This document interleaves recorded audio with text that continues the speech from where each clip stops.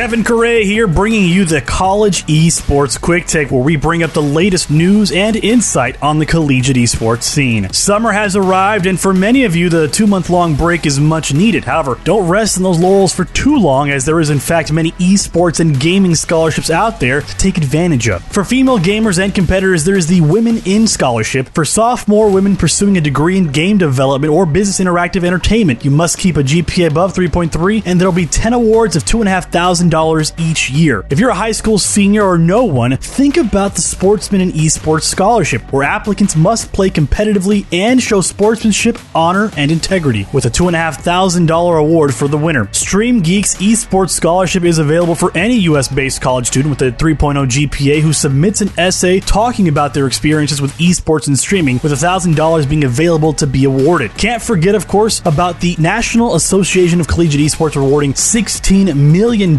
in scholarships each year. If you're an aspiring esports player looking to make their mark on the collegiate and professional scenes in the future, consider looking into schools with scholarships specifically tailored for players. Kansas Wesleyan is looking to recruit League of Legends players ranked gold or higher for their school team, and scholarships there can be as low as $5,000 or as high as $20,000 depending on performance. Maryville University, one of the leading schools when it comes to esports, can give player hopefuls $6,000 to participate in their esports program and make the roster for a team, of which there are plenty: CSGO, League of Legends, Hearthstone, and Overwatch, to name a few. Southwestern College has $5,000 available for players or participants that is annual and renewable. You'll have to maintain a 2.0 GPA and attend all esports events. And of course, UCI has the Pokimane Scholarship available, which will offer one UCI gamer a $2,500 scholarship. There are many, many more opportunities out there. I'll link to an article from Venn.tv for an even more comprehensive list, but even then, so many more out there, so stay diligent. While striving academics, I'm Kevin Correa. That has been your College Esports Quick Take. Follow us on Twitter at Esports Network and at Correa24, and be sure to visit esportsnetwork.com for more stories written by our great staff. We'll see you again next time.